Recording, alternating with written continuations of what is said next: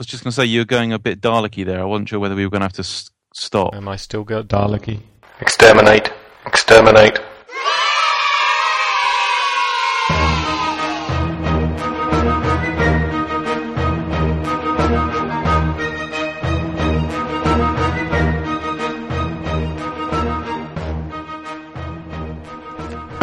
Let's microwave this puppy. Oh dear. Where are you going to go? Oh, okay. Bing! Hello, and welcome to episode 34 of the world famous Tedgepods Already podcast. I'm John Hammond. What? It's a podcast. Podcasts. What a silly mistake to make there. I'm John Hammond. Welcome to Jurassic Park. Oh, I thought John Hammond was from Top Gear. I'm Jeremy Clarkson with my golf bats. Yeah, we're not allowed to swear on the podcast, are we? Or podcasts? Well, we try not to anyway. Jeremy Clarkson, that man needs to die very much. What do you reckon? Do we advocate murder on the podcasts? Oh dear. Well, absolutely. You know, swearing, that's right out. But let's make a list of who needs to be murdered. Jeremy Clarkson, top of the list. So, welcome to another episode. Oh dear. I'm not sure whether we've improved or unimproved in terms of professionality. I listened to episode 1 the other day. Yeah, no, well, I'm deliberately sabotaging it. Haven't you noticed that? Sorry, okay. So I don't actually believe in trying to be too professional in the intro because then it just sounds stagey and silly. Well, which is why I never really let you get away with trying to lead in a sensible way or have someone ready. Okay, well, for my identity. Well, one of us is trying to be professional here. F you, Darren. Okay, so in this thrilling episode, we have copious stuff to talk about. We have some follow-up to new listeners. Hello, new listeners. When we refer to FU, it's follow-up. We have some exciting... Don't know what they were thinking. Dirty buggers. Exciting, thrilling news. Oh yeah, we didn't talk about Tetzukon. Do you see what I've written down? Tetzukon ? Too early ? Yeah. Is it too early to talk about that? Yes. Talk about the next Tetzukon? Yeah, well, we don't have any plans at all, so...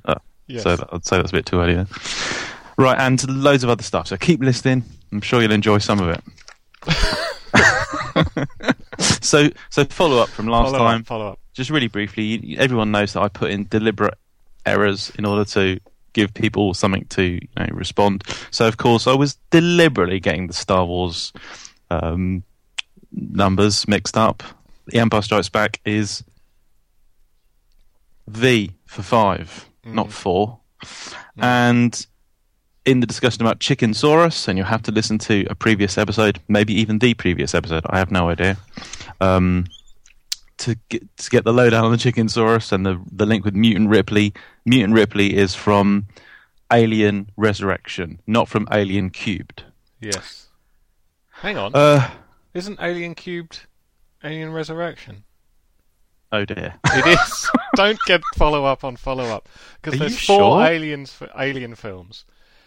Alien 3 is the one where they're in the prison colony and it's similar to Alien, the original film, in sort of its plot. And that's the last one I've seen. And then Alien... Oh no, that is Alien Cubed, isn't it? Okay, so you don't know what you're talking about either. No, well, cubes have 4 sides, right? Okay, if I can just stop you there, yeah, and forget everything John said, and Darren was right. Okay, so Alien Resurrection is the one with Mutant Ripley, and Alien Cubed is the one with the prison colony, the monks, the oxen. Oxen? Yes. Okay, whatever. Well, it's meant to be ox, but then they changed it, put a dog in it. But if you watch the special edition, it's actually they put the ox back in, taking the dog out. Where are we going with this? Some more now. People do sometimes leave intelligent questions actually on the tetsu.com site where the podcast is, and where you might be right now if you're listening to this online. What? And excuse me a second, I'll just open the question, open the comment. Following our discussion about rewilding, didn't we have a long chat about rewilding? Tristino, if that is your real name, Tristino left some interesting comments about a thing that we didn't mention. Oh God, was it Tristino? It's Tristino. It's so not. I think there was some discussion that we were having about whether there's any like money to be made out of rewilding. You know, whether there's any financial incentive to do it. And Tristano talks about ecotourism and the fact that if you do say, well, this touches on what you said. You know, if you did reconstruct Pleistocene Park and in England or in North America or in Siberia, wherever, if you had bison and mammoths and lions running around, you know, there's people might pay to go and see it as a theme park. So and that has been done in some places, you know, like places in the UK and elsewhere in Europe where people have reintroduced lynxes and wolves and bears and bison and so on. Then that often is a tourist attraction. So yes, thank you, Tristino. There is indeed money to be made in rewilding also via ecotourism. Tristino actually points out that there is a Pleistocene Park. PleistocenePark.ru is the website. Oh. It's in Russia. Although sadly it's not a Jurassic Park style affair, but rather an actual wildlife park. So thank you for your comments. Yes. Right, and therein, that's the end of FU. No, it isn't. I don't know why you write this agenda and then don't look at it while you talk. Oh no, the lungs thing. Yeah. So, I need to find the email. Yes, what a royal screw up, Darren. I mean, really. Do you want to talk through this? No, I don't understand any of it, and it was your mistake. Okay, well, so how do we set this up?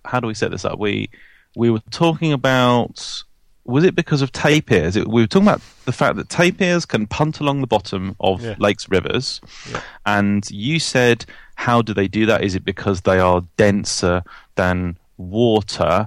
And I said, well, they might be, and then we were talking about how animals with lungs, animals with air inside them, how do they actually, you know, get down to depth? And I said one of the things you can do is get rid of the air. And I said, I thought the people did this, and I thought I'd read this somewhere. Well, Anonymous, a regular commenter, thank you, Anon, says, I'm going to read the whole thing, it's quite interesting. Competitive freedivers, talking here about humans, do not expel their air. They would most likely die. Let's skip the big boring physics lecture here. Exhaling, known as doing a negative, is dangerous due to gas pressure laws, Boyle's law maybe. Freedivers are in danger if they have no oxygen, no air in their lungs. They're in danger of shallow water blackout under normal conditions because the change in pressure on ascent can suck all the oxygen out of their blood into their lungs, leading to temporary unconsciousness, danger of drowning. A diver with empty lungs would very likely asphyxiate upon reaching extreme depths. Competitive freedivers can attain depths so deep the gas in their lungs and airways is dramatically compressed. They control their buoyancy not by jettisoning the air, which is what I said they did, but by wearing weights, open cell neoprene that will compress at depth, low volume goggles or none at all, and by using a diving sled in the no limits category of freediving. They do not allow water to flood their nasal passages because it's easier to equalize the pressure in their inner ears at extreme depths. Now, this is me not quoting Anonymous, but I had specifically read of a freediver who does indeed fill his sinuses with water. So I don't know if that contradicts what Anonymous says, but whatever. I'm sure I have read that. I'll check it out. But blah blah blah. They don't allow water for their nasal passages. They also tend to be skinny buggers with low body fat. The 20+ minute breath holds are achieved by packing with pure oxygen for a short period of time before the attempt in order to supersaturate the blood. The divers who do these sorts of things can supposedly control their biological oxygen demand. Not sure if that's the right term. Blah blah blah. By habituating themselves to higher levels of CO2 than most people, and relaxing to such an extreme level so as to dramatically reduce their heart rate and blood pressure. I have no idea if tapirs and hippos do an hour of yoga so that they can walk on the bottom of rivers, but I hope that clears up your ideas about humans who voluntarily submerge themselves to extreme depths. Now I'm thinking that A Nonny Moose has done a little bit more homework on this subject than I had. So I'm very grateful for those thoughts. That's really interesting stuff.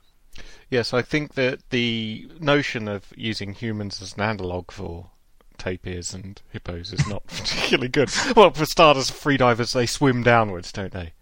And they can wear weights. So, yeah. And they pack their bodies with supersaturated oxygen, and they wear special goggles and neoprene suits. And I saw a documentary about someone training to be a free diver, and about a bit where they were just trying to keep their face fully submersed. Submersed, is that the right word? Submerged. Whatever. Submerged. What's submerged? Yeah, but there's a thing called submersion. Anyway, they were putting their face in the water and just trying really hard to get their heart rate down to obviously reduce oxygen consumption, and that was just the struggle. It was this guy. He was able to do it long enough that he passed out, which ordinarily wouldn't be to your advantage in a survival situation, being in the water. But of course, your heart rate does naturally slow down anyway. This thing called the mammalian diving reflex, which is an interesting and curious thing. Yes, as we know, there's nothing to slow your heart rate down like being in a dangerous situation, telling yourself to keep calm. I won't die. The aquatic ape hypothesis used the mammalian diving reflex to support the idea that, that's evidence for aquatic adaptation in humans, the fact that we have a diving reflex. People are calm in the water, their heart rate slows down. Yeah, it's also true of cats, rabbits, pigs, basically everything. So not true of me. You don't have a mammalian diving reflex? I don't think so.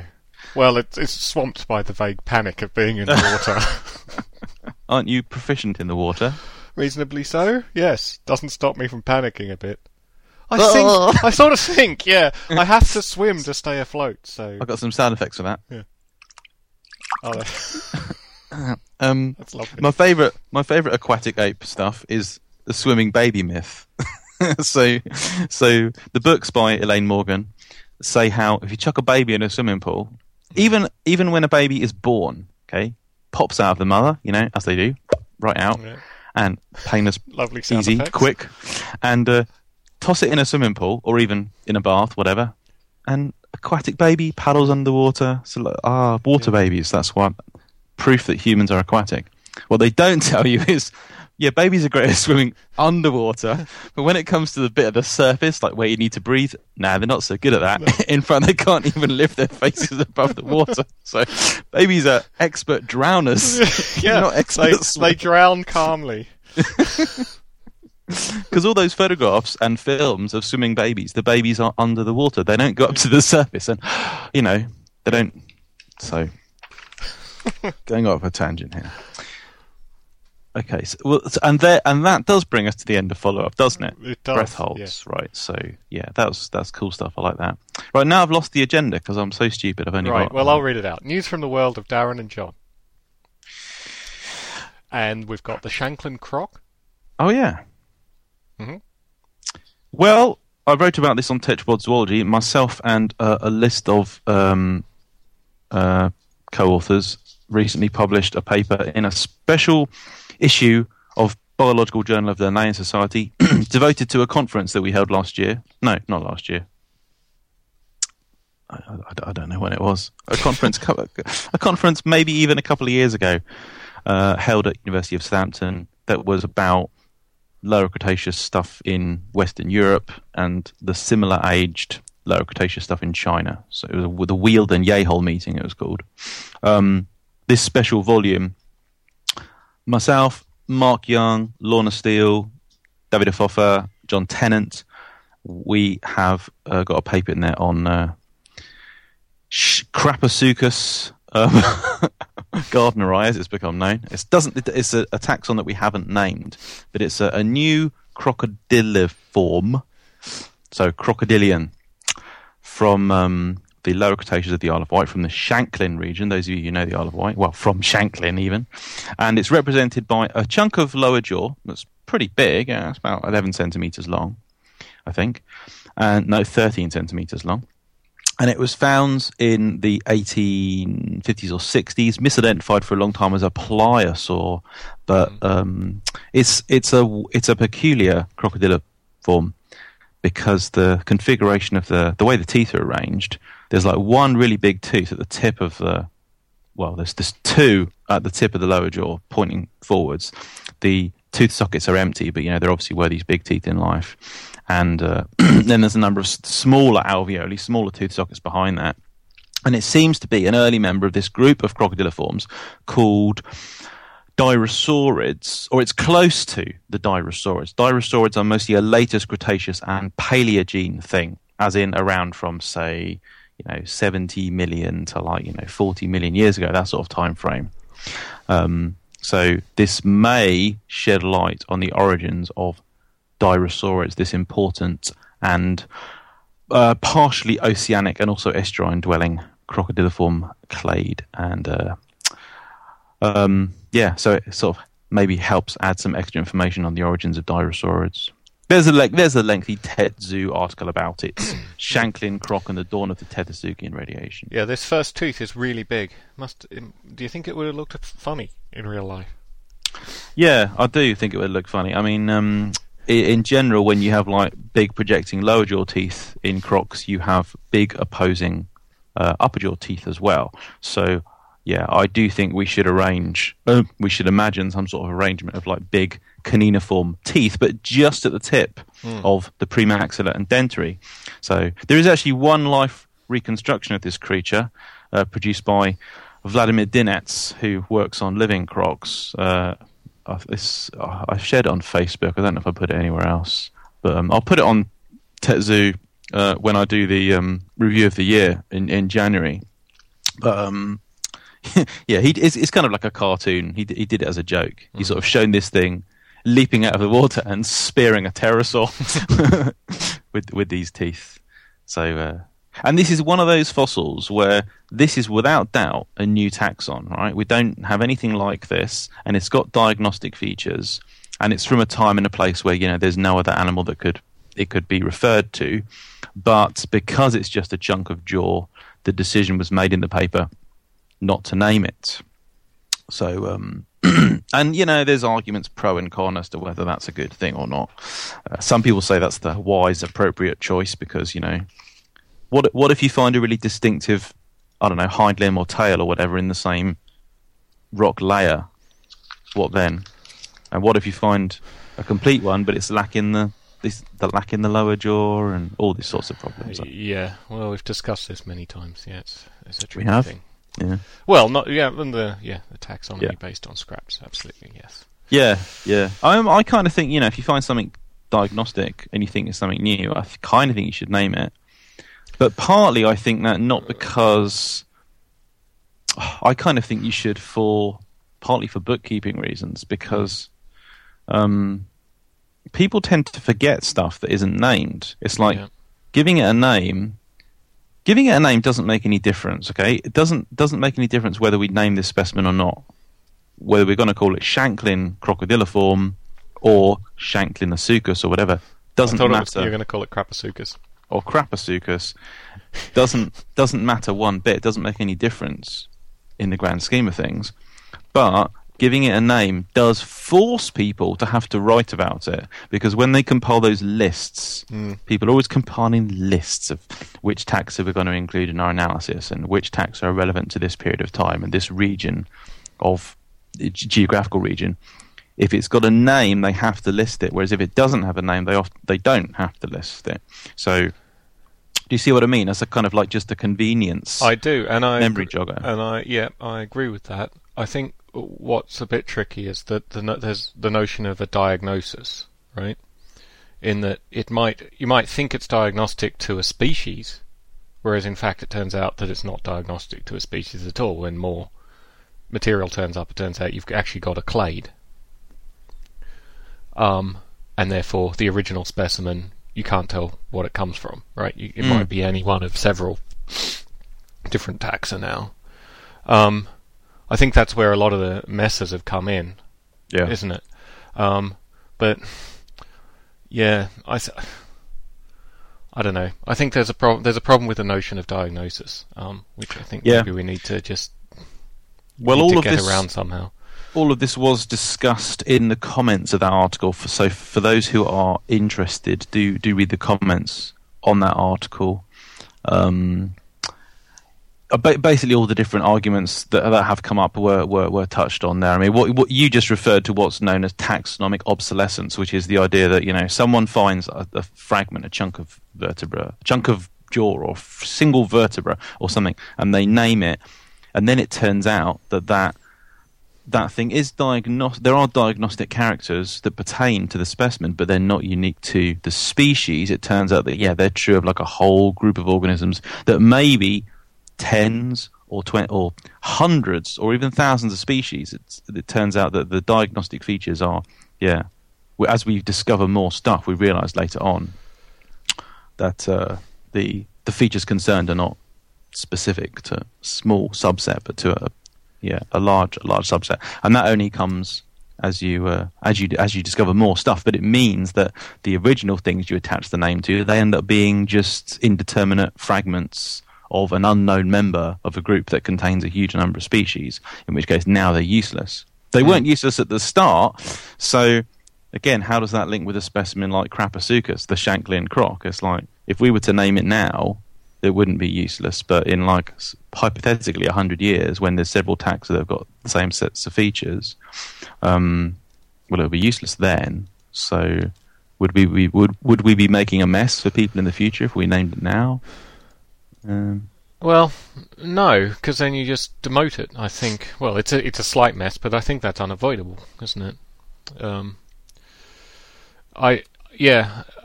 I think in retrospect, it looks like a lot of this stuff shouldn't have been named. But if it was never named, I don't know whether we'd be able to build on the history as we have. Right? I think that's right. It's the building on it. You can't predict that. You can't future-proof the naming of a taxon. And some things that are named on scraps are probably still good, right? We never found another bunch of things like that, and therefore it was right. It was diagnostic to a specific enough thing. But this is the whole problem with rank-based taxonomy. You're just going to get into messes like this. Right, so anything more on the Shankland croc? No, that'll do. No, got to stop there, or otherwise tangent. Tangent. Crocodiliforms, and they're part of a more inclusive clade called Crocodilomorphs. There is a kind of aim on Tetsu to get through the bulk of the diversity, and I keep on coming back to it and talking about the fact that there's this diversity, and I need to cover these groups, and well, it's all down to time. There's a there's a lot to do. And most of which is written. I have written a lot of these because the big vertebrate book that Darren is doing is that sounds a bit weird referring to myself in the. Yeah, you shouldn't do that. Darren thinks. Bob Dole thinks. Bob Dole doesn't like this. That was a terrible accent, but yeah. For the book, I have obviously written about all the groups, but compiling the sorts of illustrations that I want to use in blog articles takes a while. I haven't done that, so really want to talk about like the Notosuchians, the Sebekasuchians and whatnot. Yeah. Here we are going off at a tangent. Yeah. So those of you who don't know, living crocodiles, alligators, and gharials are pretty much samey, and they are the tip of the iceberg in terms of the diversity of fossil crocodilomorphs. So the Mesozoic and the Cenozoic, there's numerous lineages of exciting crocodile, alligator, and gharial-like croc-line archosaurs that are not crocodiles, alligators, or gharials, but they're part of the same major clade. Okay, right.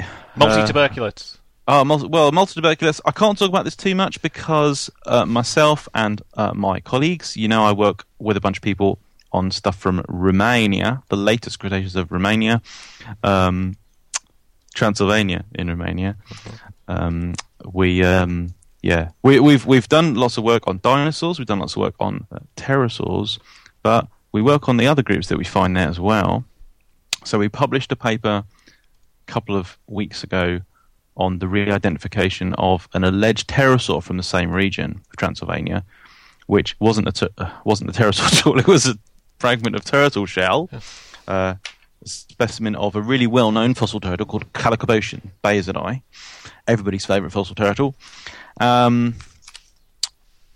Spoke about that a couple of episodes back, didn't I, on the podcast?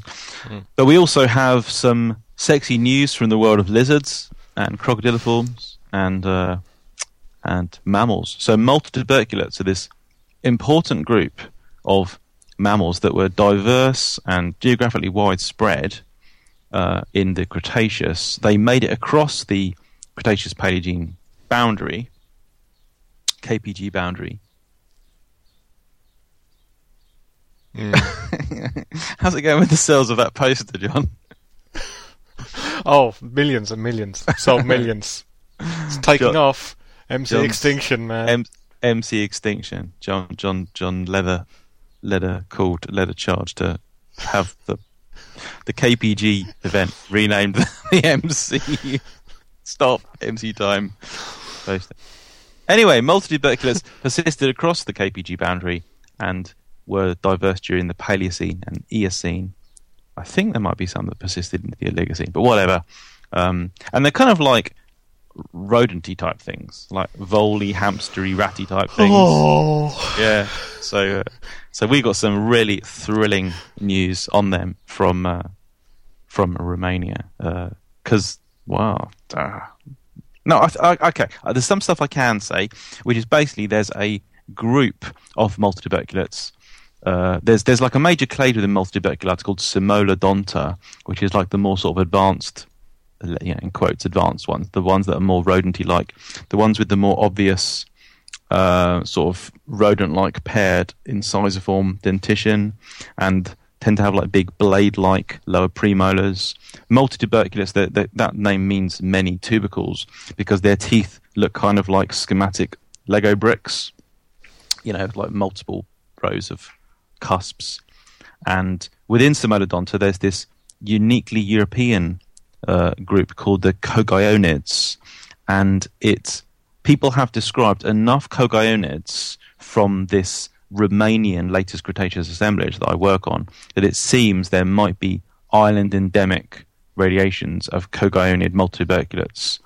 So, and again, I'll stop there because I want to say more, but everybody knows that this thing called Hatzeg Island, I've discussed this several times on the podcast already. Hatzeg Island, latest Cretaceous Romania, there's the giant pterosaurs, there's weird small dwarf dinosaurs. Well, what about the little animals? You got to expect there to be island endemicity in them as well. And that's kind of where we're going with a new study, which, we'll see how it goes. We'll come back to that story. And obviously I'll be covering it on TechZoo because I haven't covered multituberculates, and I really should at some stage because they're so happening. Right. There's currently I should just say one more thing that there's currently people have like run out of dinosaurs. There's no more dinosaur stuff. So all of a sudden, all the people that used to work on dinosaurs, and this doesn't include me because I obviously haven't always been just dinosaurs, they're now starting to jump on like crocodiliforms and turtles and lizards and Mesozoic mammals. Yeah, sort of get that impression. You look at a while back, some of the main publication venues for vertebrate paleontological studies, like Journal of Vertebrate Paleontology, it was like, if there's 40 papers in an issue, 25 of them would be dinosaur papers. Now it's back to like 2 or 3 are dinosaur papers, and the rest is all mammals, lizards, frogs, turtles, fish. Because well, I think there's an argument that for a long time dinosaurs are understudied, right? Which sounds crazy, but I think they were, especially considering how different they are in many respects and how little we know about how they work. So there needed to be a great push of bringing it back up to speed with other things, and maybe we have now. Maybe we've got to the stage where we understand dinosaurs, well, I also think in a more even fashion with these other animals. I think that in keeping with the, dinosaurs have a status across many areas of human interest as kind of like gateway drugs. It's like, people often get interested young people, kids get interested in science because of an interest in, space rockets and dinosaurs, that sort of thing. And I think that this also goes for the world of big person science, as in, like, people think, how could I study extinction rates over time? I'll have to collect the diversity data for, hundreds of species and looking at, loads of graphs and stuff. Well, how about if I do that with dinosaurs? Wouldn't that be really cool? Yeah, I'll do that with dinosaurs. So someone does that with dinosaurs. And then it's like, someone else thinks, how do animals actually conduct stresses through their skulls when they're biting? Wouldn't it be really cool to do that on dinosaurs? Yeah, I'll do that on dinosaurs. And wouldn't it be cool if we knew how animals could run based on how big their muscles were? I'll do that on dinosaurs because dinosaurs are really cool. So I think many key, sort of new research angles that were initiated with dinosaurs, because that guarantees people pay attention, because everybody, even non-sciencey people, just ordinary people that read newspapers or whatever, ordinary people, whatever they do when they're watching football and eating chips or whatever, they're like, it's got a dinosaur in it, I'll read that, or I'll look at that for a couple of seconds before I go back to watching EastEnders or whatever. Then dinosaurs are used as the first step on the ladder to getting something done. Yes. And of course, once everybody's then done it on dinosaurs, it's like, well, someone else says, couldn't you apply that same method to frogs? It's like, yeah, frogs, that's actually where all the action is. So So I think that's what's happened. It's like dinosaurs have led the way in terms of applying new techniques, the application of new technology, all these things. Dinosaurs have led the way, partly because, not entirely because, partly because they're big and sexy and everyone knows what they are. Whereas you couldn't... Yeah. Sorry, go on. I think there's another effect which is related, is that dinosaurs are an extreme, right? So if you're trying to understand how they could do something so extreme, you start looking at their biomechanics or whatever more closely, and then you realise, oh, wait a second, we don't know how this works in ordinary animals. So you realise you have to chase the research down into... Yes, that is very true. Yeah. Well, I have said that on Tetrapod Zoology, that there seems to be, for the last, probably going on for a decade now, but there has been a kind of renaissance in just standard anatomy, like CT scanning and X-raying and describing, the way bones articulate and how joints function in all kinds of animals. And partly that's been dominated by paleontologists, and often people working on dinosaurs, not just dinosaurs, on mammals and fish and stuff as well.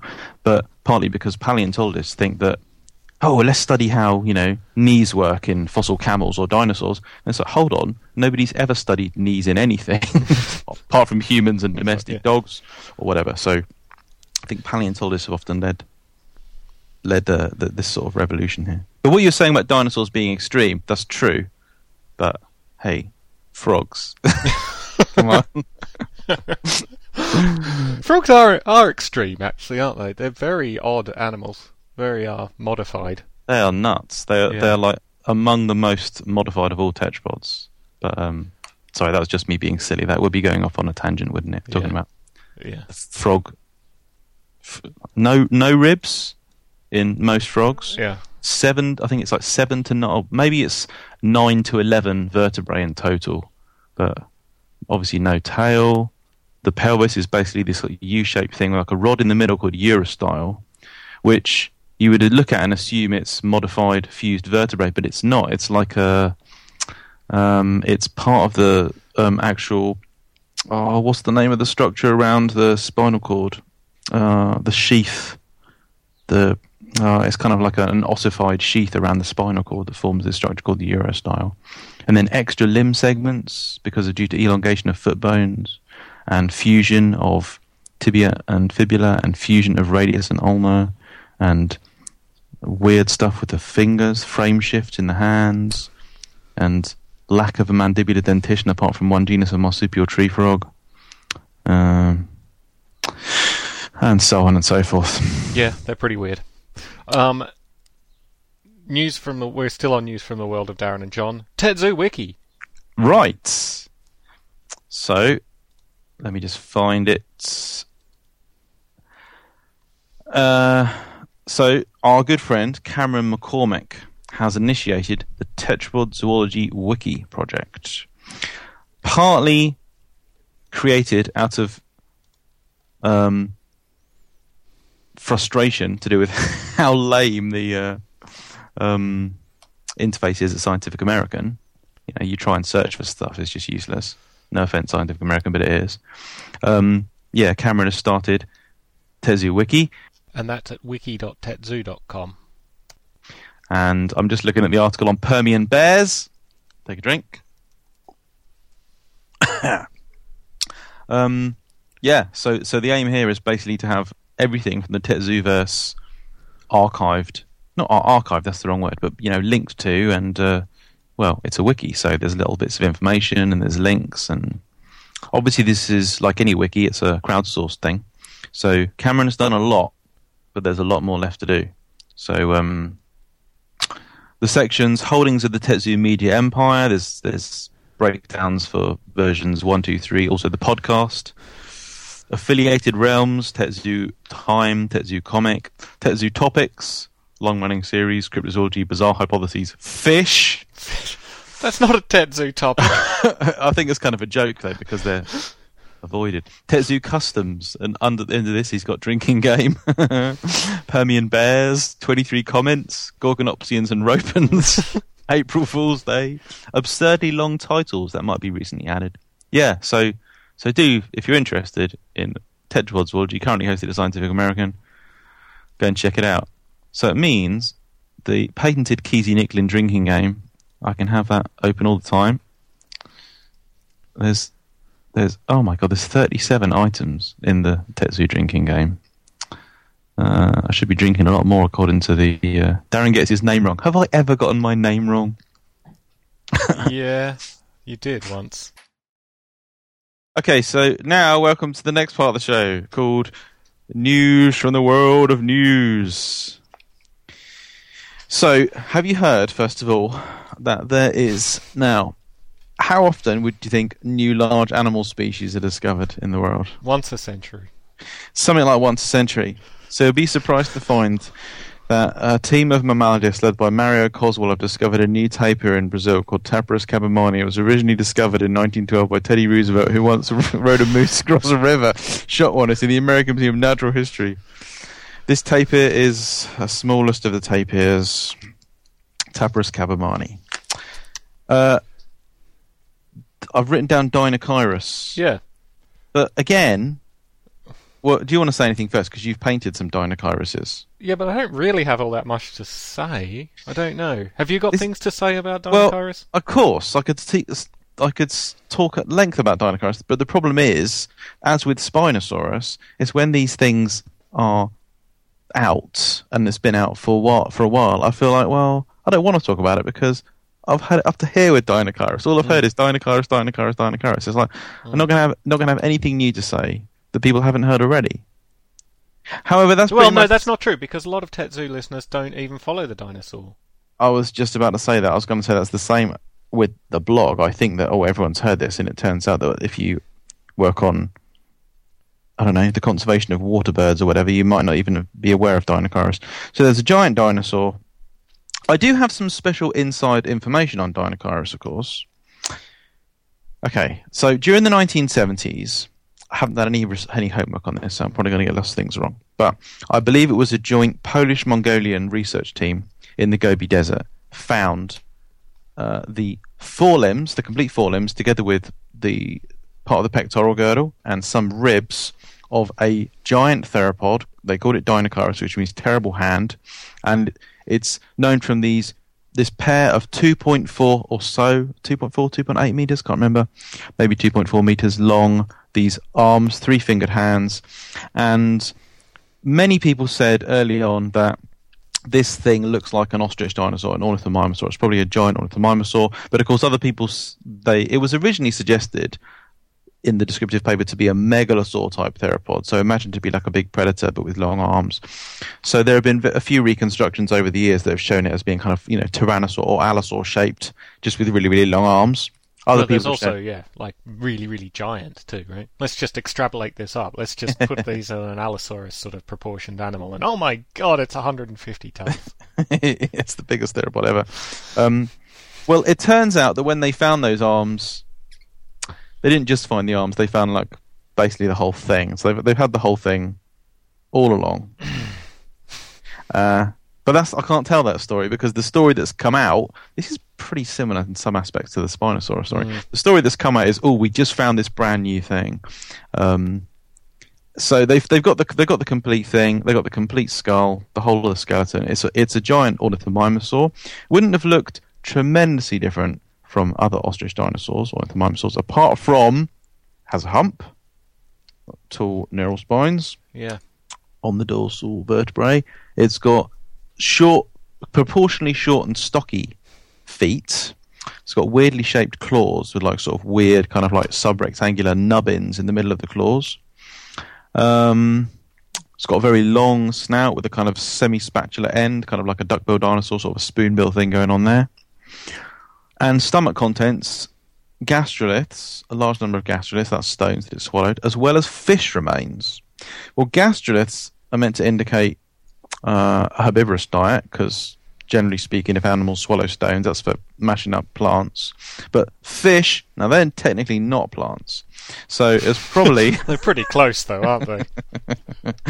No comment. Yeah, so it seems to have been a mega omnivore, basically eating whatever it wanted.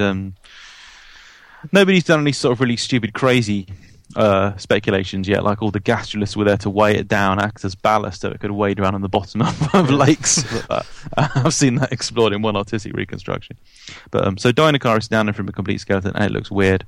And it's really weird that it was published, a short time after Spinosaurus, and Spinosaurus also looking really weird. People are saying, ooh, what's next? Therizinosaurus is probably next, because there's unpublished stuff of that, which shows that it looks super weird as well.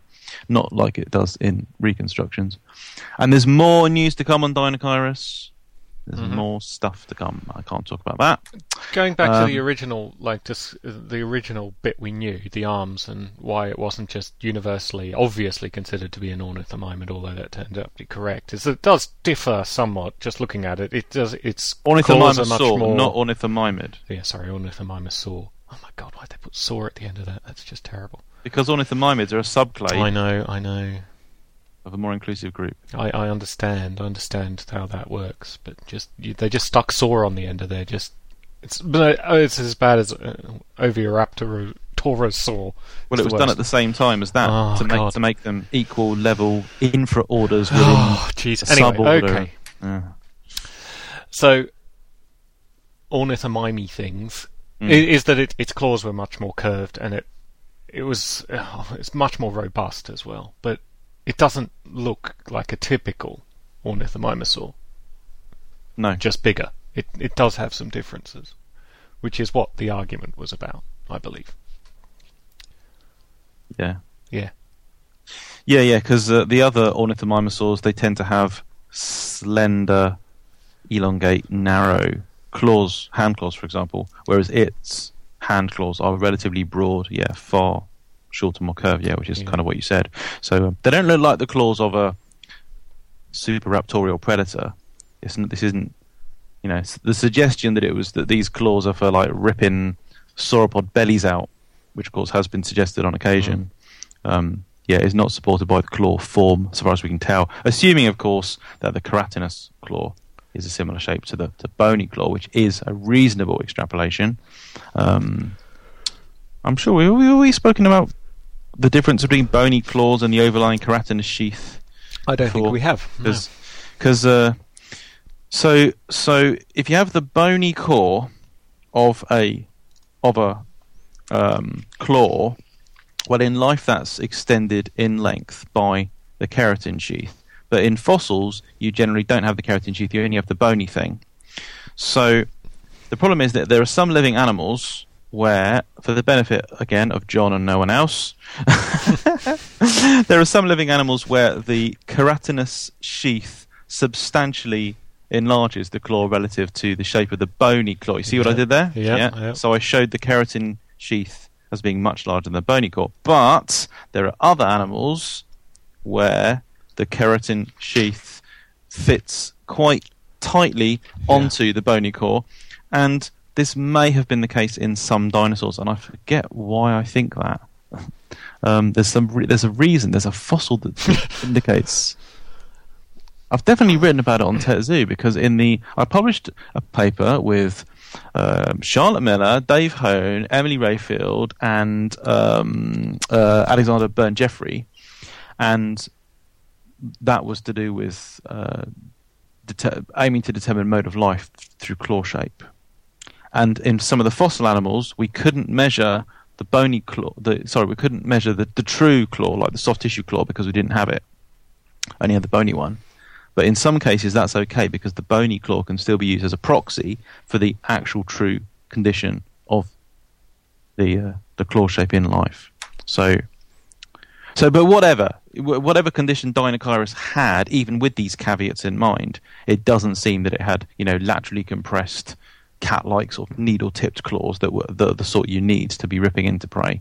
They're relatively broad and relatively short, suggesting that it's not, whatever it was, known from the arms alone, it wasn't a raptorial super predator. Yeah. Yeah. Is that enough on Deinocheirus? Well, one more thing, the tail. So you got a lot of flack from a couple of people who we won't mention about not showing. It was just one, but anyway, yeah. For not showing something weird going on with the feathers at the tail tip, because Deinocheirus has the vertebrae at the. Sorry, was that some kind of sign language? No. Oh, you're just scratching yourself. Oh. Yeah. Deinocheirus has a bunch of fused vertebrae at the tail tip, and in the paper they is Lee et al. They describe. They refer to this structure as a pygostyle. Pygostyle is the name for the blade-shaped, laterally compressed structure present in the tail of many birds, not all birds, many birds, living birds, and obviously forms the anchor site for the rectrices, the large tail, the feathers that form tail fan. So by calling this structure a pygostyle, the authors are implying that, like modern birds, Deinocheirus had some sort of rectricial fan, some sort of tail fan. But no, I think it's crap. So there's a bunch of dinosaurs with reasonably long tails that have got fused vertebrae at the tail tip, and they've been called pygostyles, but they probably shouldn't be called pygostyles. They should probably just be called fused masses of caudal vertebrae. Yeah. Because they don't look anything like the structures that we properly call pygostyles. Just because you find a bunch of fused tail vertebrae. Now, I need to check here, but I'm pretty sure that the term pygostyle doesn't just apply to any bunch of fused tail vertebrae. Otherwise, hyenas and baboons and stuff have got pygostyles, and I don't think they have. I think it refers specifically to this unusual, deep, laterally compressed, blade-like structure present in a subset of birds, not in all birds. So if you find fused tail vertebrae in a dinosaur like Deinocheirus, it doesn't look like it's necessarily anything to do with feathers. I'm not really sure that it is. So yeah, it could be, but I mean, the relation is not 1-to-1 anyway. So no. Yeah. So basically, people shouldn't call these things pygostyles. No.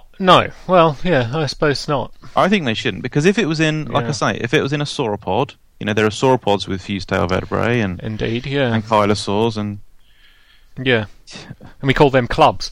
Why not? Why not call it a club? Yeah, well, but even without tail clubs, you just get masses of normal tail vertebrae that are fused together.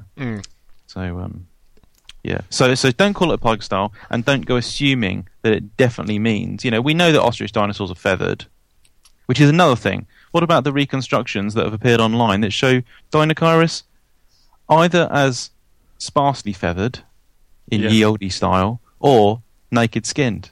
Yeah. So Matt Martiniuk has addressed this, hasn't he? He did an article at Dinogos lately, which was about. Are you picking up any of that background noise? No. No, good. There was an article at Dynagos where Matt... I need to take a drink because I'm sure I pronounced his name incorrectly. Matt. It's Mart. Mart. Mart spoke about the problem, a thing that I have addressed a couple of times on Tetsu, mention it every now and again, the fact that people employed as consultants don't know the first thing about life appearance of animals, which is the thing they're being paid to be consultants for. Yes. So there's like a toy of a therizinosaur, and it's naked. Well, it's not naked skinned; it's scaly skinned, and apparently the artist who made it. Sorry, there's a fly. Can you hear it on the thing? No, not yet. Anyway, it's quite big and it's driving me crazy. Yeah. A fly! It's too cold for you, fly. They are annoying when they're in the house, and yeah, they do tend to survive the winters now. A lot of them. Sorry. Oh yeah. So apparently, the expert consultant told the artist that because this was a big animal, it wouldn't be feathered. It's only the little ones that are feathered. So, and it's like, well, Matt says this in his article. This is at Dynagos. We spoke about Matt before, didn't we? Because of his new book, Beasts of Antiquity: The Stem Birds of the Solnhofen book. What kind of an expert are you if you're telling artists that? I put it to you, sir / madam, whatever, that you don't know what the hell you're talking about, and that's what Matt said. And we're seeing the same thing with Deinocheirus. We're seeing people give it no feathers or reduced amount of feathering. Which, I mean, it's possible, but it shouldn't be the assumption, which seems to be the case with lots and lots of the pictures, right? Yeah. There's this weird... also, especially when you're advising, right, a experienced paleo artist, which Michael Skrepnik is, you don't... I mean, he's going to know more than most paleontologists are. So, Eleanor Kish died recently. We're talking in November 2014 right now, and I think she was 89. Now, what you might have things you want to say about Eleanor Kish. What I would say very briefly is this is someone who myself and many other people often been very critical of the look of her dinosaurs, because they are these weird shrink wrapped things with bones sticking out all over the place, and even like herbivores with deep sunken bellies, something they physically can't have because they've got big guts. I think there were conspicuous anatomical problems with their dinosaurs. But I should have said that last rather than first, because in a way, you can't help but look at these things and judge them based on the accuracy of the dinosaurs, but the technical quality of her paintings, the look of her animals, skin texture, the environment, she was one of the best. And although she did kind of change her style in later years, during the 1980s, she kind of switched to a almost comic book style that I'm not so keen on. Her classic stuff from the 70s and 80s, much of which was done in conjunction with paleontologist Dale Russell, is just awesome. The scenes are incredible, and I think she's a good example of someone who was kind of, with all due respect to Dale Russell, she was basically led to do weird-looking dinosaurs, bad-looking dinosaurs, because she was given bad advice by a paleontologist. So I don't know. I know that she worked closely with Russell. There's an article that he wrote in the Dinosaurs Past and Present Volume 1 book, which is by him, but it's about his working with her. And he seems to have given her lots of ideas about what dinosaurs should have looked like in life, which she then depicted, and they're just flat out wrong, and they look wrong. But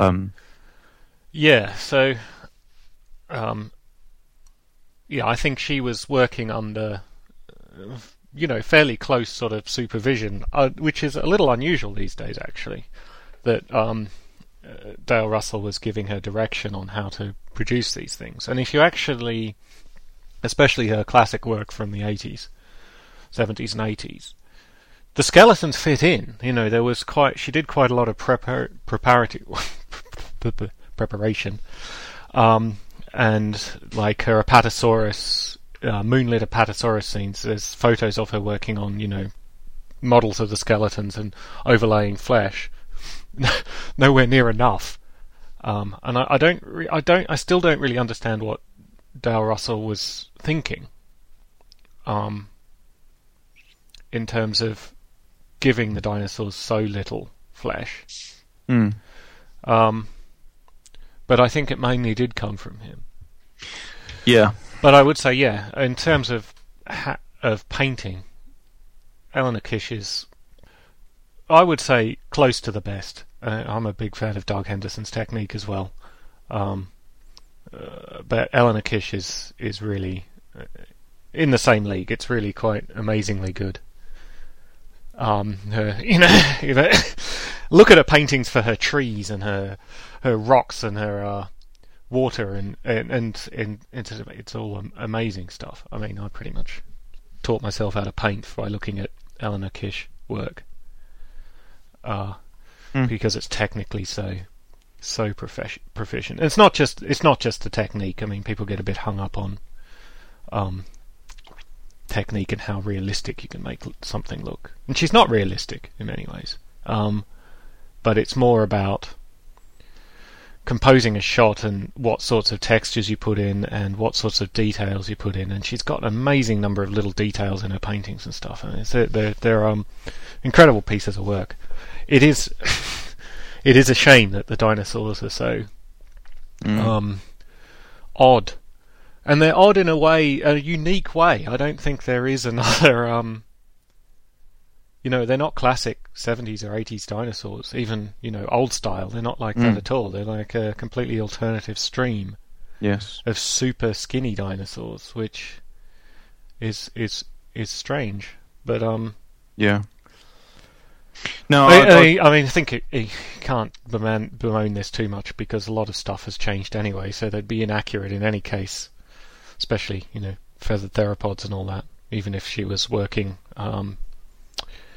with the best knowledge, I think that they'd still be looking inaccurate these days. But still, yeah. No, I totally agree with you, and I would kind of say to people, when you look at these pictures, see if you can kind of ignore the dinosaurs, because they're just amazing scenes. She's outstanding.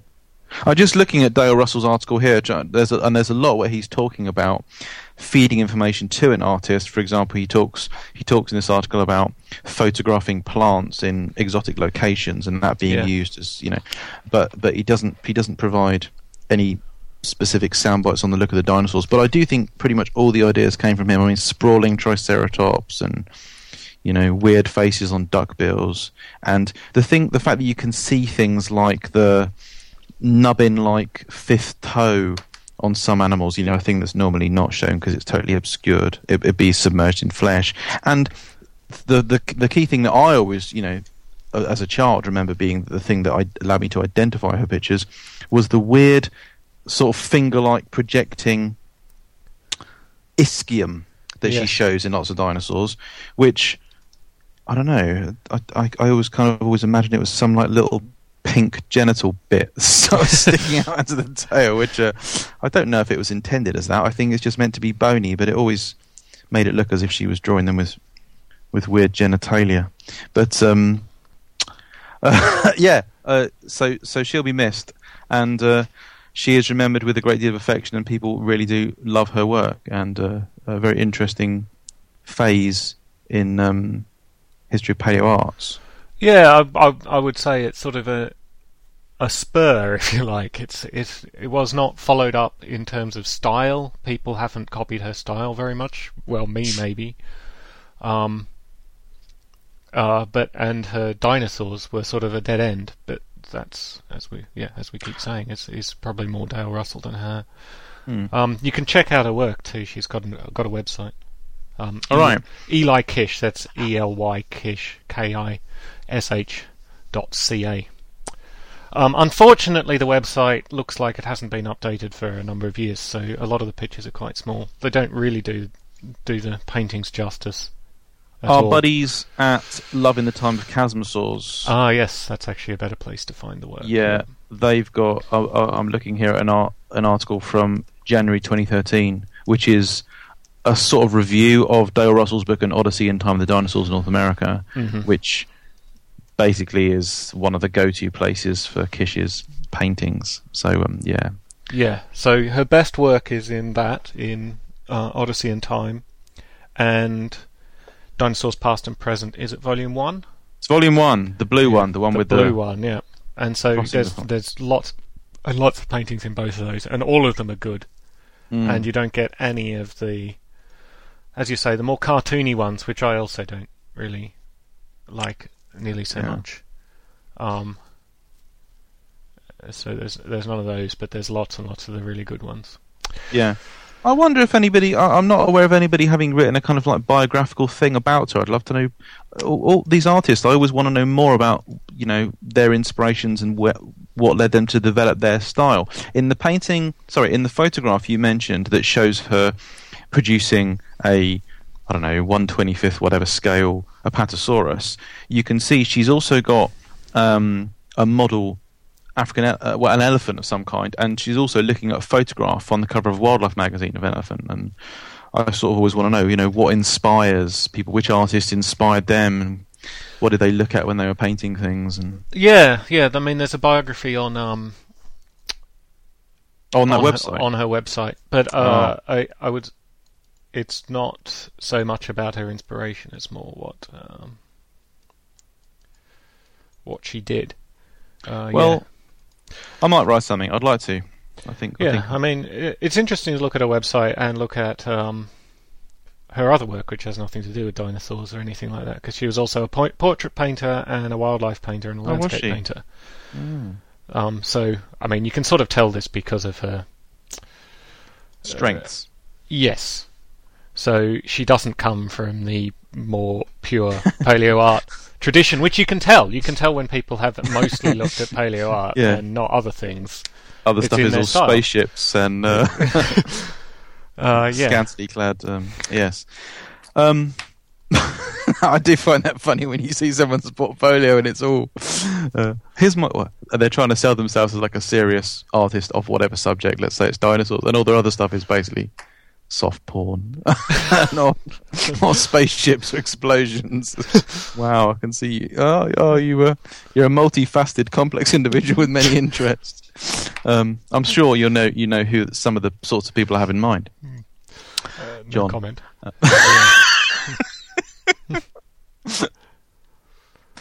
Yes. Right. So, Eleanor Kish, in memory, R.I.P. All that. So we're going to move on to the final section of the show. How long have we been talking for? Oh, hours an age. Oh, God, yeah. Now we come to the part of the show John likes to call Cash for Questions!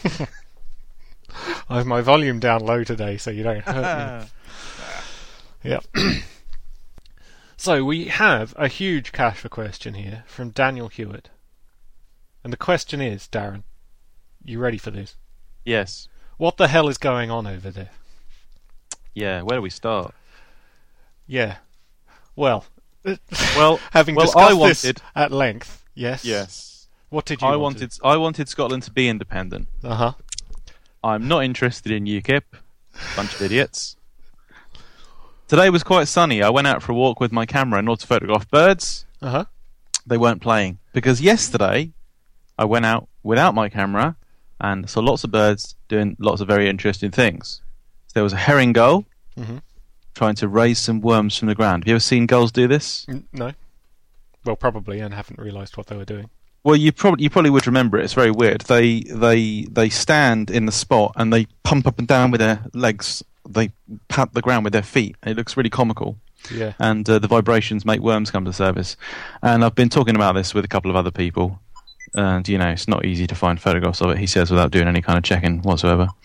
And then there were, loads of crows having interesting fights and squabbles and stuff, and didn't have my camera on me. So went out this morning on the walk to school and took my good camera with me. That beeping sound is Darren looking at his camera. Oh, sorry, yeah. Yeah. Yeah.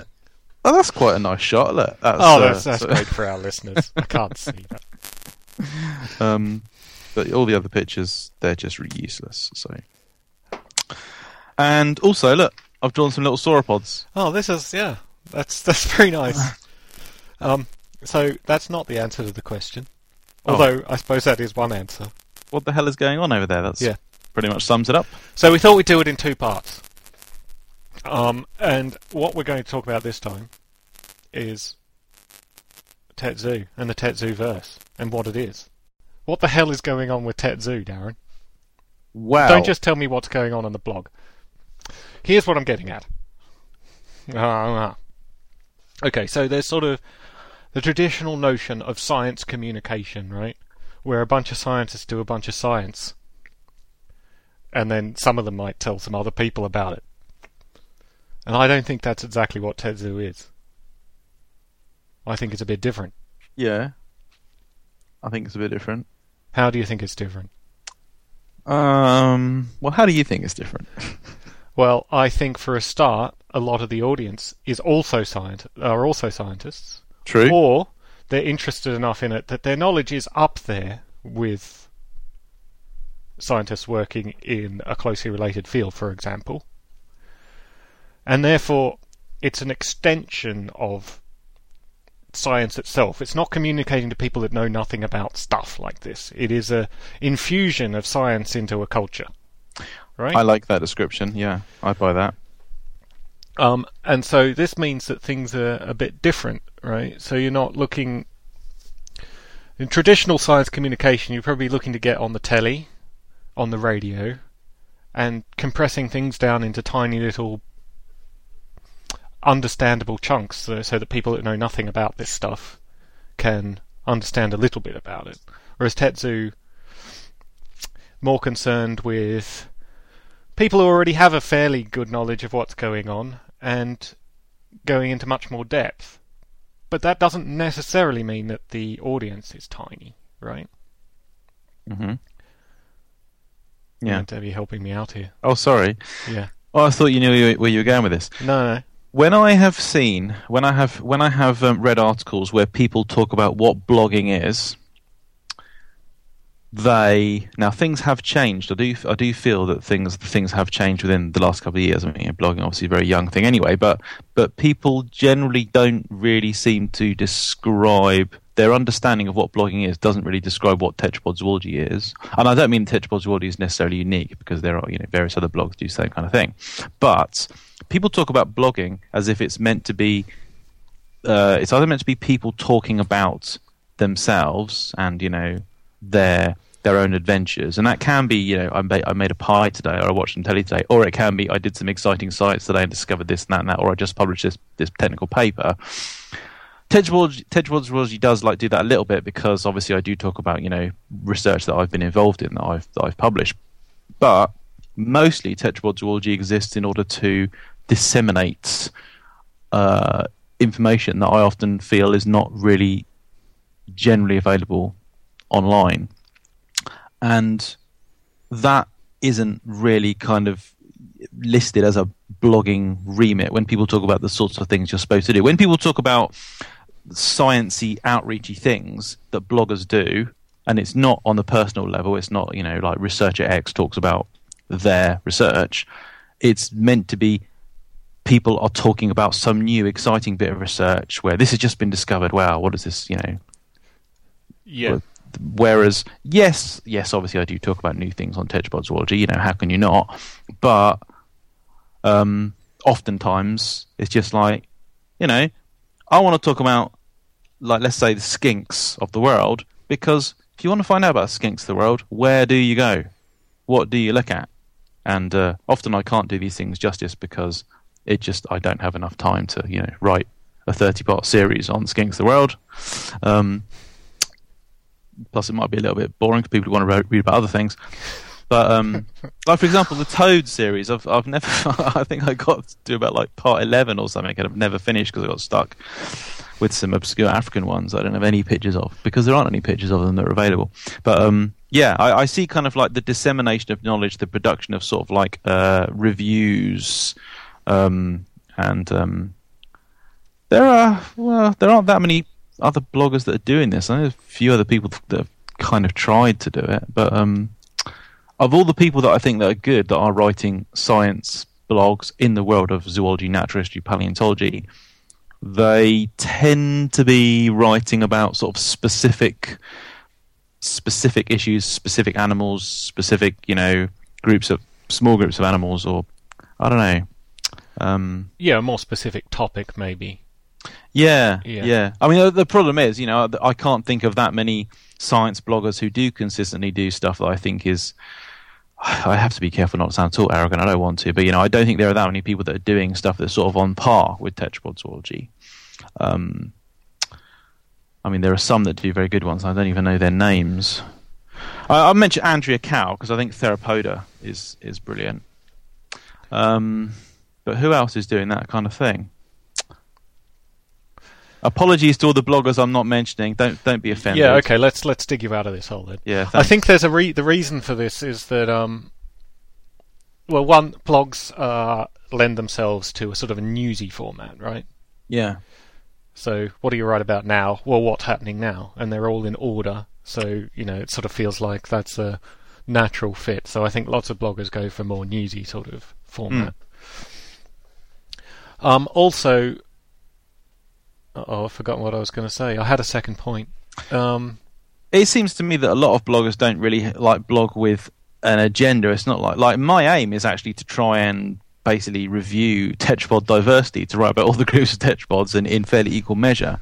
Yes. Whereas other people just seem to be, I need to blog about something today. That new paper just came out about that, I don't know, new kind of bird or whatever. So here's a quick article about that. Here's a new kind of bird. It comes from South America. It's got big tail feathers. Isn't it cool? Exclamation mark, exclamation mark. Yeah, I know. Yeah, okay. It's where I was coming at was that sort of if they do have an agenda, it's sort of coming maybe from, and this is certainly quite common in the blogosphere, someone thinking that they should be doing science communication in some sort of traditional way. So digesting science news, for example. Yeah. Right? And putting out articles based on new things in science and digesting them for a broad audience. And I don't think tetrapod zoology has ever attempted to do such a thing, which makes it a bit different. It depends what you mean by broad audience, of course.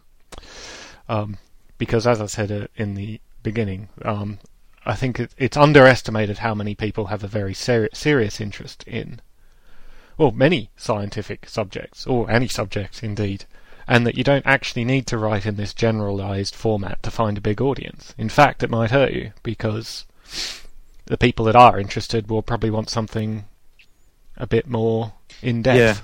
Yeah. That is one of the things that frustrates me the most about popular writing. It's like when people start writing about a subject that you know something about. I have said this many times on Tetrapod Zoology. It's like they tell you the same 5 things that every single other person tells you. It's like, yes. Example, okay, just random example. Basilisks, these big South American lizards. There's a bunch of species. I want to know some stuff about what do they eat, where do they live, as in, do they live on the forest floor, do they live in the tree canopy, do they cling on vertically on tree trunks, do they hang out on branches above rivers? I want to know all that kind of stuff. So you look at all the books on them, you look at all the technical papers on them and stuff, and people say the same few things. They say, they're famously showy, they got big crests. Yeah, I know that, I've seen a picture of one. Yeah. And they're called Jesus Christ lizards because when threatened, they drop off a branch into the water and dash across the surface of the water. Yes, I know that's all that anybody ever says about them. And that fact inspired several biomechanicists to study the toes of these lizards, and they found out they've got these weird little sort of pocket-shaped scales that trap little air bubbles and therefore allow them to... people have done biomechanical studies on how they actually are able to do this water-running behaviour. It's very cool, interesting stuff. But that other stuff... it's just not covered. So when I do a Tetrapod Zoology article, it's like, okay, you've heard this and you've heard this, because we've all heard that, because it's all that anybody ever says about them. What about the other stuff?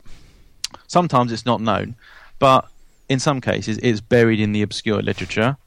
I've made a bit of a habit of collecting the obscure literature. I've got quite a lot of it. And I think it's a worthy aim to try and disseminate that sort of information. With Basilisk, I haven't succeeded because I couldn't find it.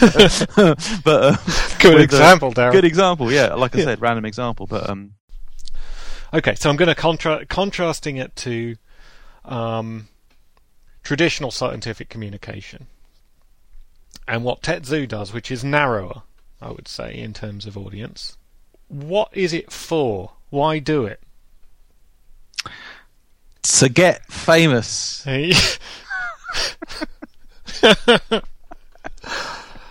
All the monies. All the monies. As we know, that is... That's the Wolf of Wall Street skit. Yeah. Great. Except if we actually look at the money that Darren just threw, it was a single €10 and a €5 and a receipt. That's no receipt. Oh. Double nectar points. Hey. Sainsbury's. I started blogging because it looked like good fun, and I wrote for a whole year Tetrapod Zoology version 1 purely for my own edification, purely for the hey, look, that whole blogging lark looks like fun. Let's do it. I'm only doing a PhD. It's not like I need my time or anything like that. That's right. And it probably was a procrastinatory. It probably was a time wasting thing, a deliberate, procrastination thing. Because now some people for doing a PhD is no problem, and they sit surrounded by the piles of cash and jetting around the world, and they just do their thing. This fits with everything I know about PhD students.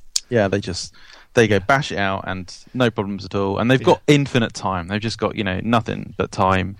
Yeah. No problem for them to do a PhD. That's the average PhD person's experience. Yeah. However, in my case, it was rather different. Mm-hmm. I basically couldn't find the time to do it because I was too busy with children, too busy looking after my young son, and obviously my wife's working full time. I just could never do it, and the only way I could do it was at night, which meant I wasn't getting any sleep because I was staying up all night working and going through a particularly bad patch, thinking I'm just never going to get it done. And I thought, I know, I don't want to do my PhD anymore. I want something else to think about. So you thought, I'll do something extra. There's something additional. Yeah. A good time sapper. Yeah. Get even less sleep, and that's why I started blogging. And there you go. I did manage to finish my PhD in that year anyway, so it was obviously all worked out fine. So from the noblest motives. Yes. Yes. The noblest of motives. And then obviously it was at the end of that first year, 2006, that I was brought into the science blogs. Yeah, science blogs network, and started getting paid to blog. But also, the stuff that now I'd already for several years been doing consultancy work for books, companies that do like kids' books and stuff.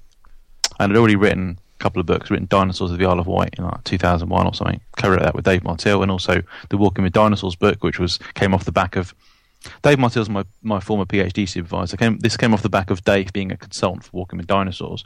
I'd already got a couple of books under my belt, but having stuff online on a blog that anyone can see, that people think is okay or even good, started getting offers from companies that are, we've seen this, we're interested in using you to do this, and since then, since 2007, I have been able to make a living as a.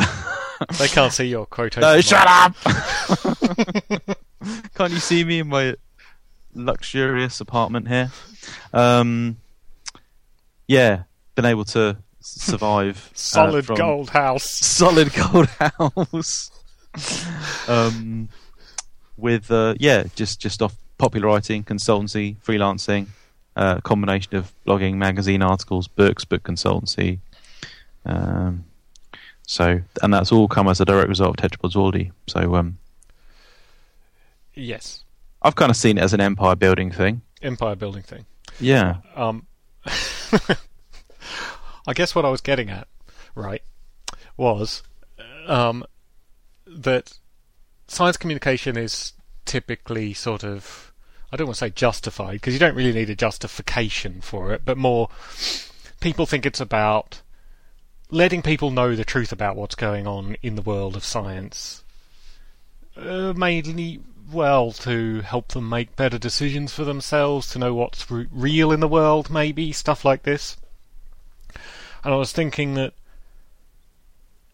given that Tetsu, well, it's obviously a much smaller subject than science in general, but it's also got a smaller audience. What sort of role do you think that's playing in society in general?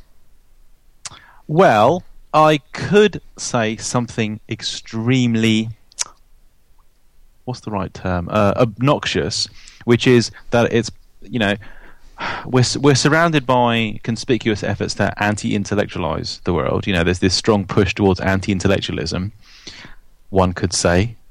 But maybe, I don't know. But then, on the other hand, has that always been there? Because it's not like, for as long as TV's been around, TV's been crap, right?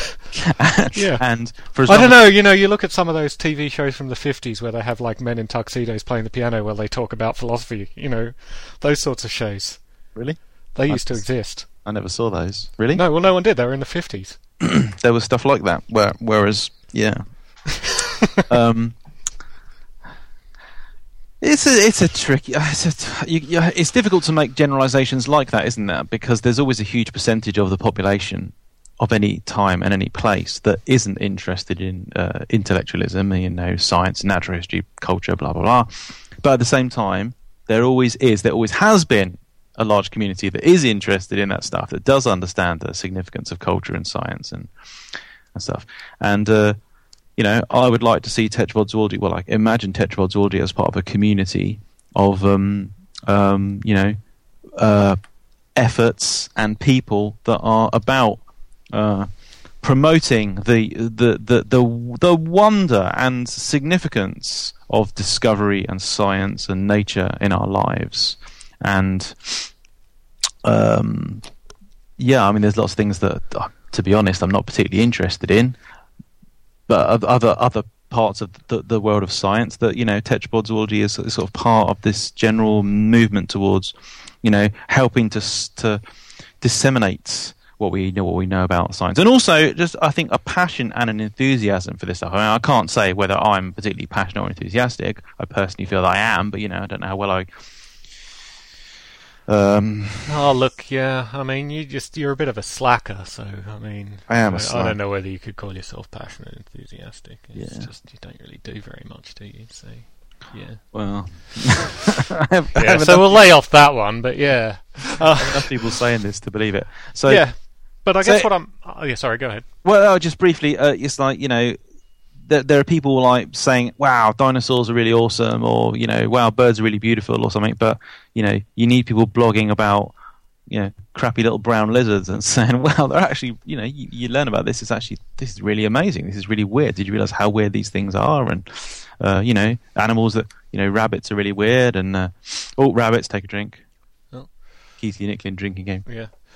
So yeah. Oh no, it was chickens. Chickens. Well, we just did chickens. Yes. Yeah, that's actually what I was going to jump in and say. I think what is different about Tetsu is the relentless focus on variety.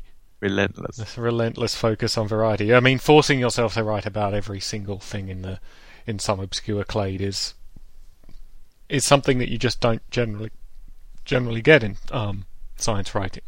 Forcing. Yes. Well, you have admitted it has been a struggle sometimes. Only when it involves fish, and that's for another project. So everything I do on Tetrapods, sometimes it's difficult, and sometimes I get stuck. I get stuck with the toads. That's because no one else has put any information about them online, or when they have, it's fiercely protected through copyright. No, you can't use my pictures because that's like stealing my car, as someone told me once. But no, it's never a chore writing about the animals that I'm interested in. The book that I'm doing at the moment, on the other hand, Okay, forcing was the wrong word. What I meant was deliberately setting out to write about variety rather than... A lot of science writing is more about getting to the general principles, right? Here's an illustration of evolution. Yeah. Is the way a lot of these things are approached, which I think leads to bringing out the same examples over and over again, because they're the best examples, but that also leads, generally, even fairly knowledgeable people to think that there's less variety in the stuff we're looking at than you would otherwise think. So, and I think that's what's interesting about the focus on variety and the audience, even though the audience of Tetsu is extremely knowledgeable. Everyone is going to be consistently surprised and find out things they didn't know, and about whole groups of animals they didn't even know existed occasionally, I would say. Which I think is interesting in terms of science communication. Even amongst the very knowledgeable groups, there's still a lot of ignorance about variety, because I think most of us have grown up with this sort of re-emphasizing good examples of general principles sort of thing,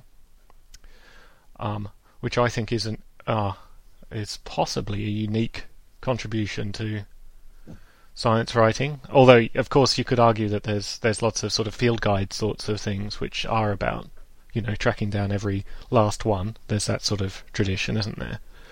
But a lot of them don't. Got to catch them all. Yeah, got to catch them all. But they don't tie it in with the things that, particularly the paleontology crowd is very interested in, evolution and deeper systematics and stuff, which does happen on Tetsu. So, is that what the hell is going on with Tetsu? I like the way you say it. Yeah, I think that's. Yep. Well, I don't know. I just write stuff, man. Just do some shit, man. I just let it flow, man, and see what happens. Sometimes finding the I do go to a lot of trouble to gather illustrations and stuff, and I increasingly having to create things myself because what I want to show just doesn't exist, or I have something specific in mind, or I generate something and use it as a product. So that's becoming more of a thing now. For the Tetsu shop on Redbubble. Yep, thanks to Daniel Hewitt for that unusual question. Yeah, thank you, Daniel. Will we do I think we'll do part 2 next episode. Yeah. This could be a long-running thing. We could have a section of the show called "What the hell's going on over there?" What the hell is going on over there? It seems to be a cow in a field. It's very small. These cows are just far away. Those are far away. Okay, so we've got another casual question, and this is from friend of the show, Sharon Hill. I just look at Sharon's got a Wikipedia page. Does she? Wow. Oh, did you see all yesterday's? Of course, got loads of pictures of her on it. How do you do that? How do you get? There's like Someone's got to write it for you. There's no pictures of me on Wikipedia. So, from Sharon Hill. Prehistoric animals with sails drive me friggin' crazy. That is so weird. What were the vertebral extensions really for? Answer me that, Darren. Riddle me this. Like the style of your question, Sharon. So, prehistoric animals with sails. We've got synapsids, non-mammalian synapsids, stem mammals, like famously Dimetrodon and Adaphosaurus, and several others that have dorsal sails. We have dinosaurs like Spinosaurus and Uranosaurus with dorsal sails, and many others. What else is there? What else has got dorsal sails? Oh my god, I can't believe I've forgotten. Oh, there's croc-line archosaurs like Lotosaurus and Arizonosaurus. Triassic archosaurs that are not dinosaurs, part of the croc lineage. So this has evolved independently at least 3 times, and definitely more than that, because the sail-backed non-mammalian synapsids are not close relatives, neither are the dinosaurs. Yeah, of course. What am I talking about? It's going to be like 5 times or more, whatever. So, as is tradition in paleontology, people see these structures now. There are many paleontologists that know a lot about animals, that are experts on biology, trained in biology, that know a lot about, biomechanics and physiology and stuff. But there are also a lot of paleontologists that I don't think do know that much about animals and only tend to look at things as if they're rocks. And I don't know if this is the problem, but there seems to be this tradition in paleontology of people seeing the sails and thinking, must have been like a yacht, or must have been like a radiator, must have been for collecting heat, must have had some job, must have done a job in the animal. And there's various ways of testing these proposed functions, but as usual, I don't really know how to explain this the right way around. It's like maybe it's me, but my way of thinking about these things is, well, hold on, are there living analogues? Are there sort of living animals that have a structure like this? And if so, how do they use it? I think you should kind of start off that way. And what hasn't been discussed enough, sort of segs back to what I was saying about basilisks earlier. Basilisks are specifically relevant here. Is there are a bunch of living animals that have dorsal sails, but they're really understudied, and virtually nothing is known about the anatomy of their sails or what the sails are for. So there are lizards with dorsal sails. So there's a whole set of chameleon species that have got really tall neural spines, so the spines that grow upwards from the back of the vertebrae, really tall spines forming a sail over the back of the animal and sometimes the tail as well. And then there's several large lizards like basilisks and the Hydrosaurus water dragons, which also have sails. And I don't just mean like a low little frill. I mean in an animal a metre long, the sail is 20 centimetres tall. This is proportionally pretty much like that of a Spinosaurus or a Dimetrodon or whatever. What do those animals use them for? Well, slightly... what's that word when the ground's funny? Murky? Murky ground? Slightly muddy ground? I don't know. It's a bit of a dangerous footing. Marshy. Quicksand. It's quicksandy ground. I don't know. Whatever. It's basically what I'm trying to say is shaky. Shaky ground. It might be a thing. Might be a little bit difficult. It's the drink. It's because I shouldn't play the Nick Kesey drinking game. Stop that. People haven't shaky ground. People haven't probably slightly shaky ground because people haven't properly studied the living animals to start with. But every indication is that those sail-like structures and tall neural spines in chameleons, sail-like structures in the lizards, are some way used in socio-sexual display. They are for advertising, to make yourself a more attractive mate, to show off your genetic quality, or they're used in a visual display of other forms, as in chameleons tend to be laterally compressed. They stand up tall to make themselves look big when confronted by predators. That may be the case for these lizards with sails. I don't know, because I'm not aware of any studies that have been done on this. But the general gist of it seems to be that they are visual display structures that probably evolved under sexual selection pressure. They're basically to make these animals, they're for the advertisement of genetic quality, and therefore to presumably play a role in increasing mating success. So that hasn't been, in my opinion, someone might disagree with me here, but in my opinion, this has never been discussed enough in the literature. Whenever people talk about sail-backed fossil animals, they never start by saying, people say Spinosaurus has got a sail, so could the sail have been used for thermoregulation? Because it looks like it was a good radiating device. They never say this is reminiscent of the structures seen in these lizards, where the sails are apparently used for sociosexual display, it seems. Having said that, the recent paper by Nizar Ibrahim and colleagues on Spinosaurus, now they looked at the neural spines in chameleons, and they said, look at this, the neural spines of chameleons, some chameleons, look really similar to the neural spines in Spinosaurus, and in chameleons, those spines support, a thin web of tissue. It's basically used as a sail. They do make a comment on this. I was going to publish a paper on this, on the anatomy of chameleon neural spines, And if you go on Tetrapod Zoology, currently hosted at Scientific American, and look at an article about Concavenator, let me find the article. An article from September 2010. Concavenator, or concavenator, how some people say it, an incredible allosauride with a weird sail or hump and proto-feathers. So I did blog about this animal when it was when it was new. If you scroll down in the article, most of it's about, does this animal have feathers on its arms? That was the thing that people were talking about. Is it similar to an animal from England called Beckles spinax? But I also, he says, oh, here it is at the bottom. Yeah. I also spoke about the fact about the tall neural spines. I'm going to read this.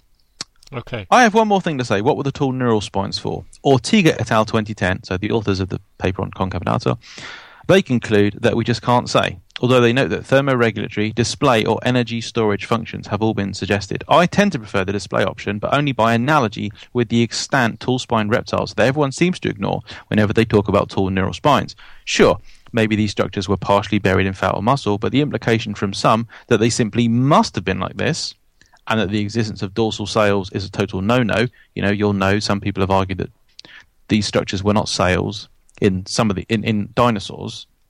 It's been argued that they were, encased in like fat. They look more like humps, like those of bison. This argument ignores the fact that all tetrapods aren't mammals. There are living reptiles with dorsal sails.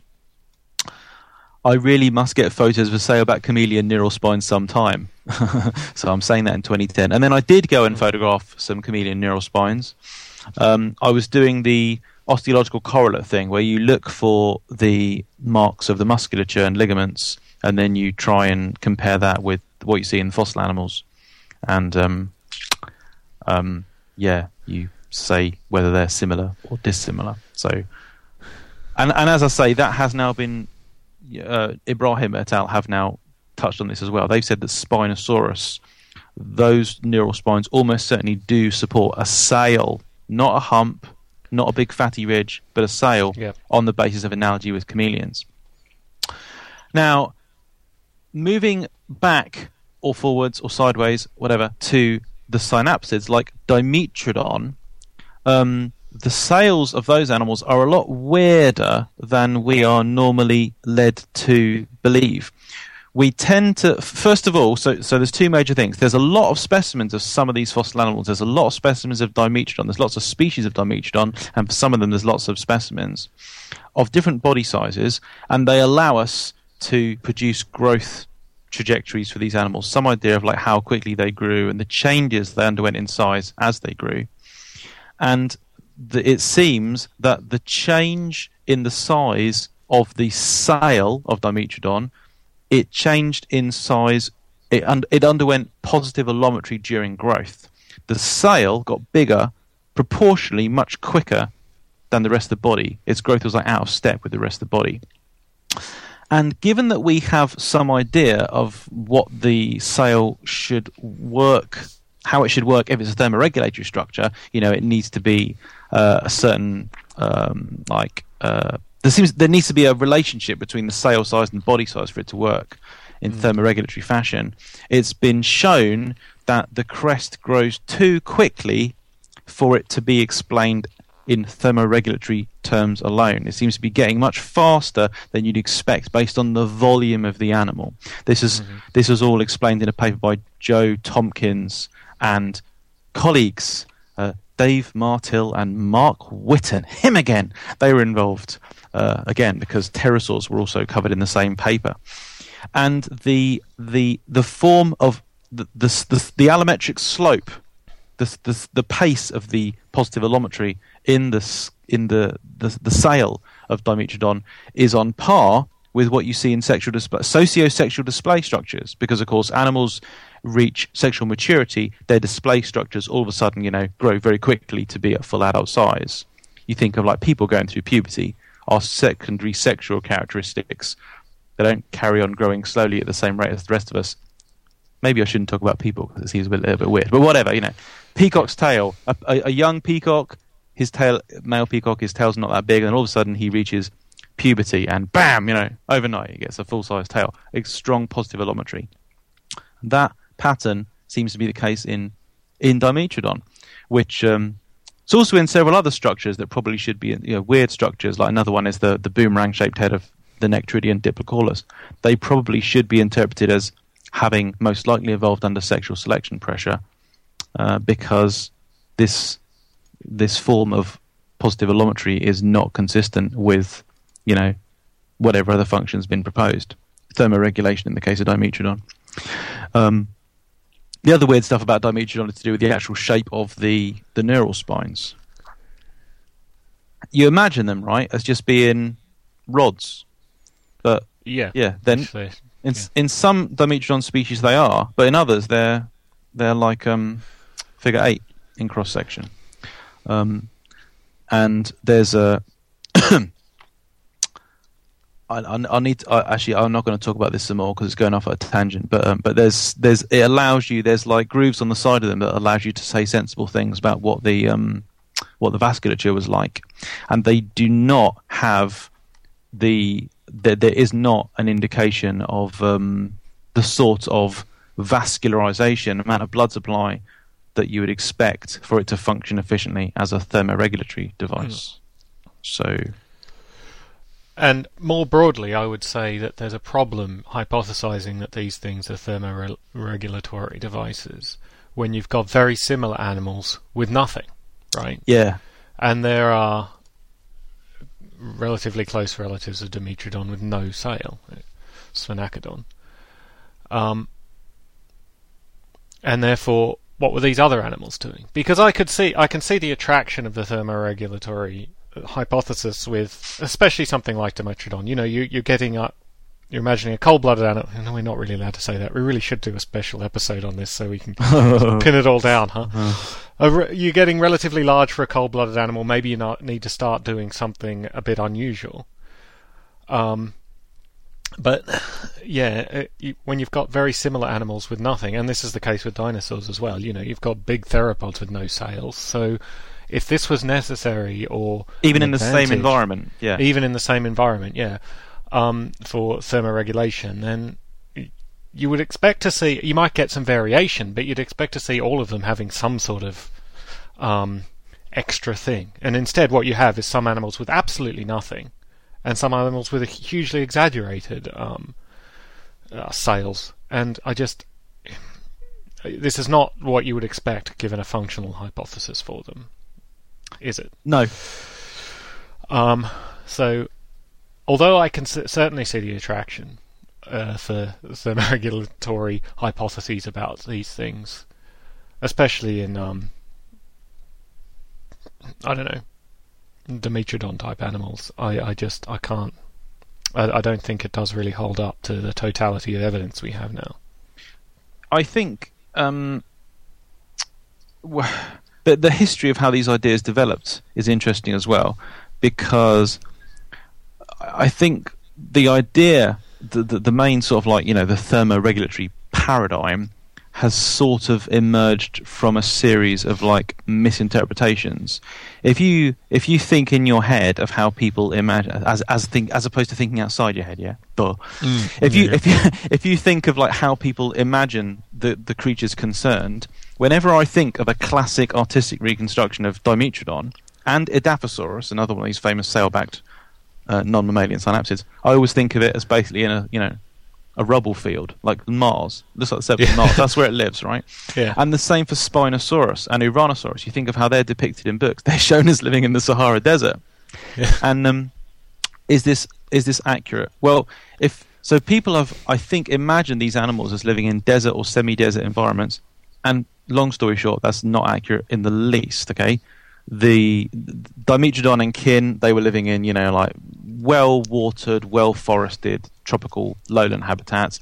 And dinosaurs like Spinosaurus, they were living in, again, heavily vegetated, tropical, humid, sort of estuarine delta kind of, places with lots of rivers and lakes, in keeping with Spinosaurus being a semi-aquatic or amphibious, as we've discussed before. I think that's kind of part of the problem. People have got this wrong idea. With Dimetrodon, there's a couple of papers from, I think, the first half of the 20th century, where one or two people did actually seriously, come up with an argument that could this have been. There's a famous paper called, Temperature Control in Sail Lizards. I can't remember the name of the author or when it was published, but people latched onto this idea, did actually test it. Whereas for the dinosaurs, I can't remember specifically what Stromer said, if anything, about the sail. Stromer being the guy who originally described Spinosaurus and wrote about these crazy neural spines. But I wonder if, in the case of the dinosaurs, it happened in books, in popular books, where people started, drawing dinosaurs in the Sahara Desert and then implying that maybe the sail was for thermoregulation. And then it sort of crept into mainstream consciousness and then became, the default, the paradigm, the sort of the main explanation as to what they most likely were for. Should look into that. But whether this is really a notion that's come out of the scientific literature or more a notion that's just come through a popular culture sort of route and maybe found its way back into the scientific literature. Yeah, I bet you that's true for the dinosaurs. Because one of the main sort of drivers of our perception of dinosaurs is not necessarily what's in technical papers. You find an idea has become popular because everybody's written about it in kids' books. And the people that write the kids' books, with all due respect to them, I'm good at insulting people, aren't I?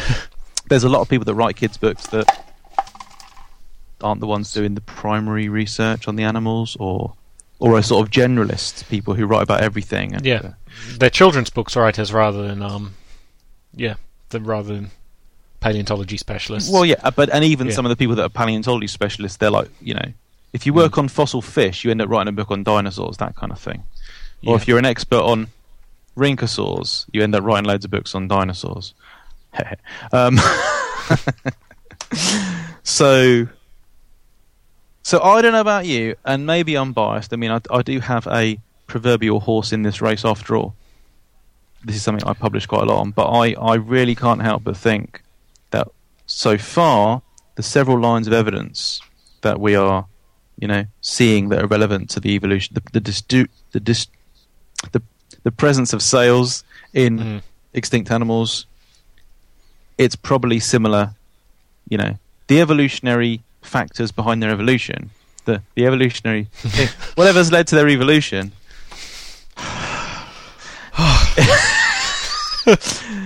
is similar to / the same as the evolutionary forces that have led to the presence of these structures in extant animals. So they are their evolution has been driven by a role in socio-sexual display, visual display, whether that display is sexual, to do with mating success, whether it's to intimidate predators, or whether it's both, or what I would say is still controversial and uncertain. But I mean, it suffers a lot from a lot of these. This is the problem of paleontology, isn't it? There's just often, it's very difficult to dig up the evidence to conclusively show something one way or the other. And this is actually a challenge even in living animals, to find out what structures are definitely for, and the hope that we'll be able to find out with extinct animals is slimmer, isn't it? Although I think a discussion has suggested that the thermoregulatory hypothesis is weak at the moment. And there needs something fairly convincing would have to come up to resurrect it, I think. As a now front runner. Sorry, just finally, I would say that is it possible that there's some other, left field function or evolutionary force that we haven't considered or can't test that could possibly explain these structures? Given that, we know of many cases in living animals where really, really, really weird things. There's a. I can't think of any examples, but peculiar structures, and they have a very peculiar function. Is it possible that sort of thing might have affected the evolution of these structures. And well, that does seem possible, but I can't think of anything. I'm trying to think if there's anything we've missed. I've never heard of any other. Well, there is an idea that is floating around that we haven't discussed, and that's support for fat, for fat deposits. I would say that in the case of the very tall spined animals, this just doesn't look right to me. No. And also, why is it necessary? Why not just store fat like everything else?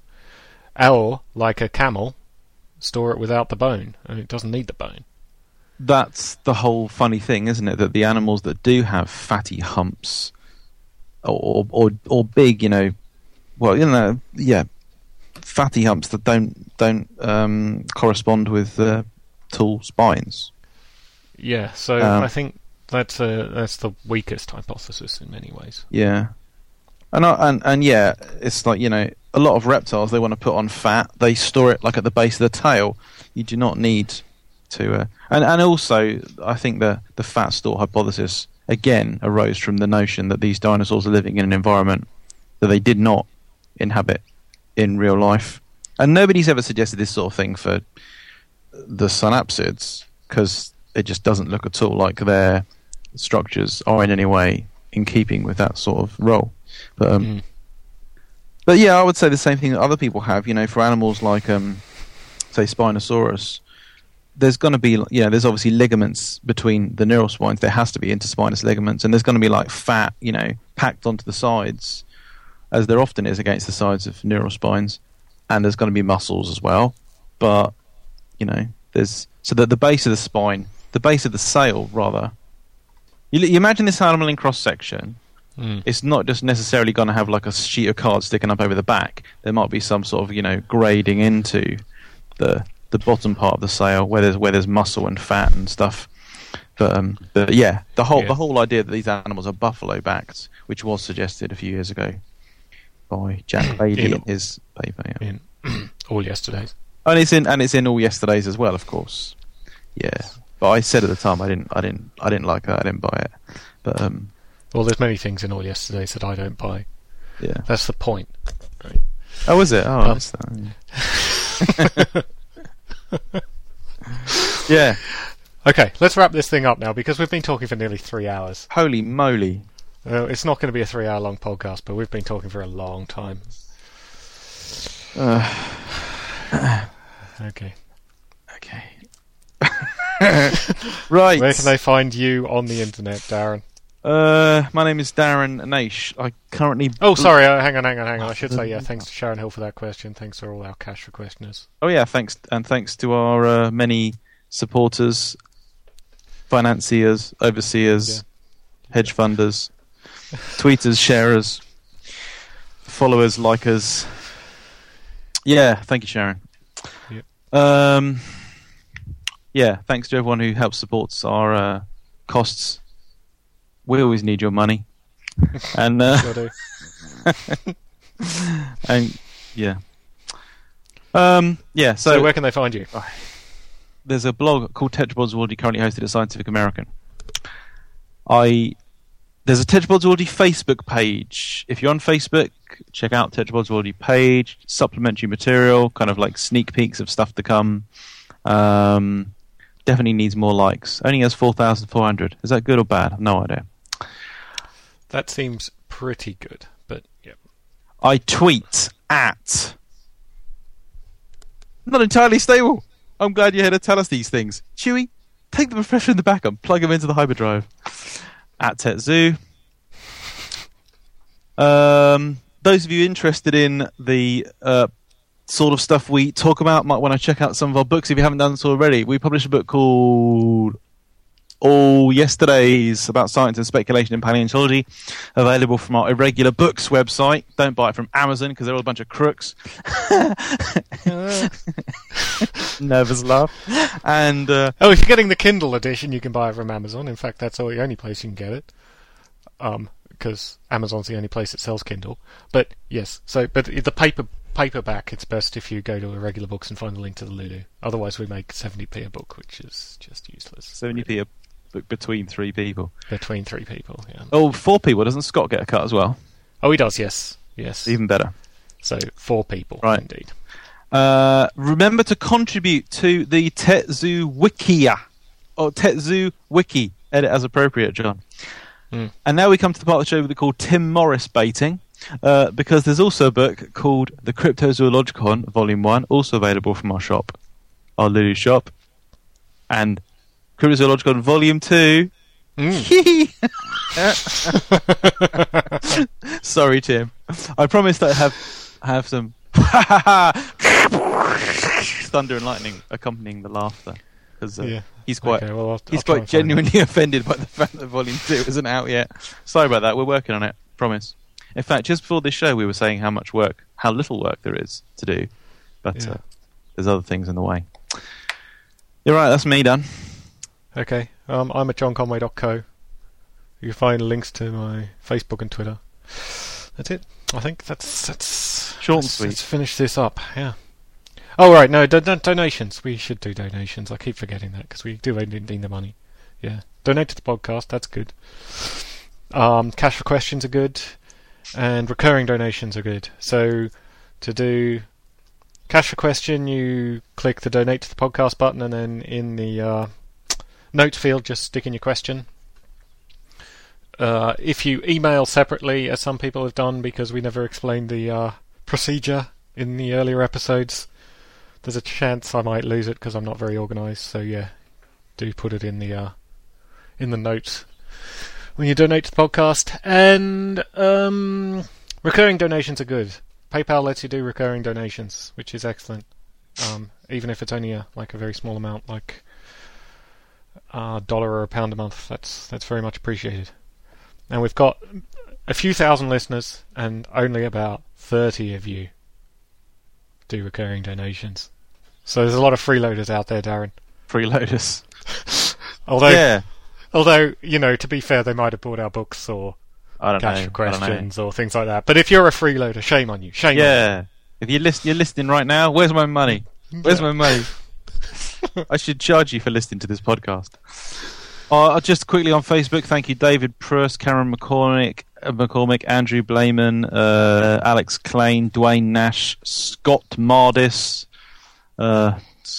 Marcus Good, Jay Bizarzu C, Stevie Moore, Dale Drennan, Dwayne Nash, and the interesting debate we had about hippos and whether they can swim or not. Thank you Nobel Laureate MP Mars. Thank you Sharon Hill Sharon says we should just talk about more Muppets. Thank you Scotty Westfall. Thank you Gaffer Mondo, Gareth Monga. Thank you Henry Pilstrom, Tim Morris, Nick Grabow. I'm sure I've pronounced that incorrectly. It's drink. Right, okay, and that's the end of that chapter. Good. Alright, hang on, I'm stopping it now.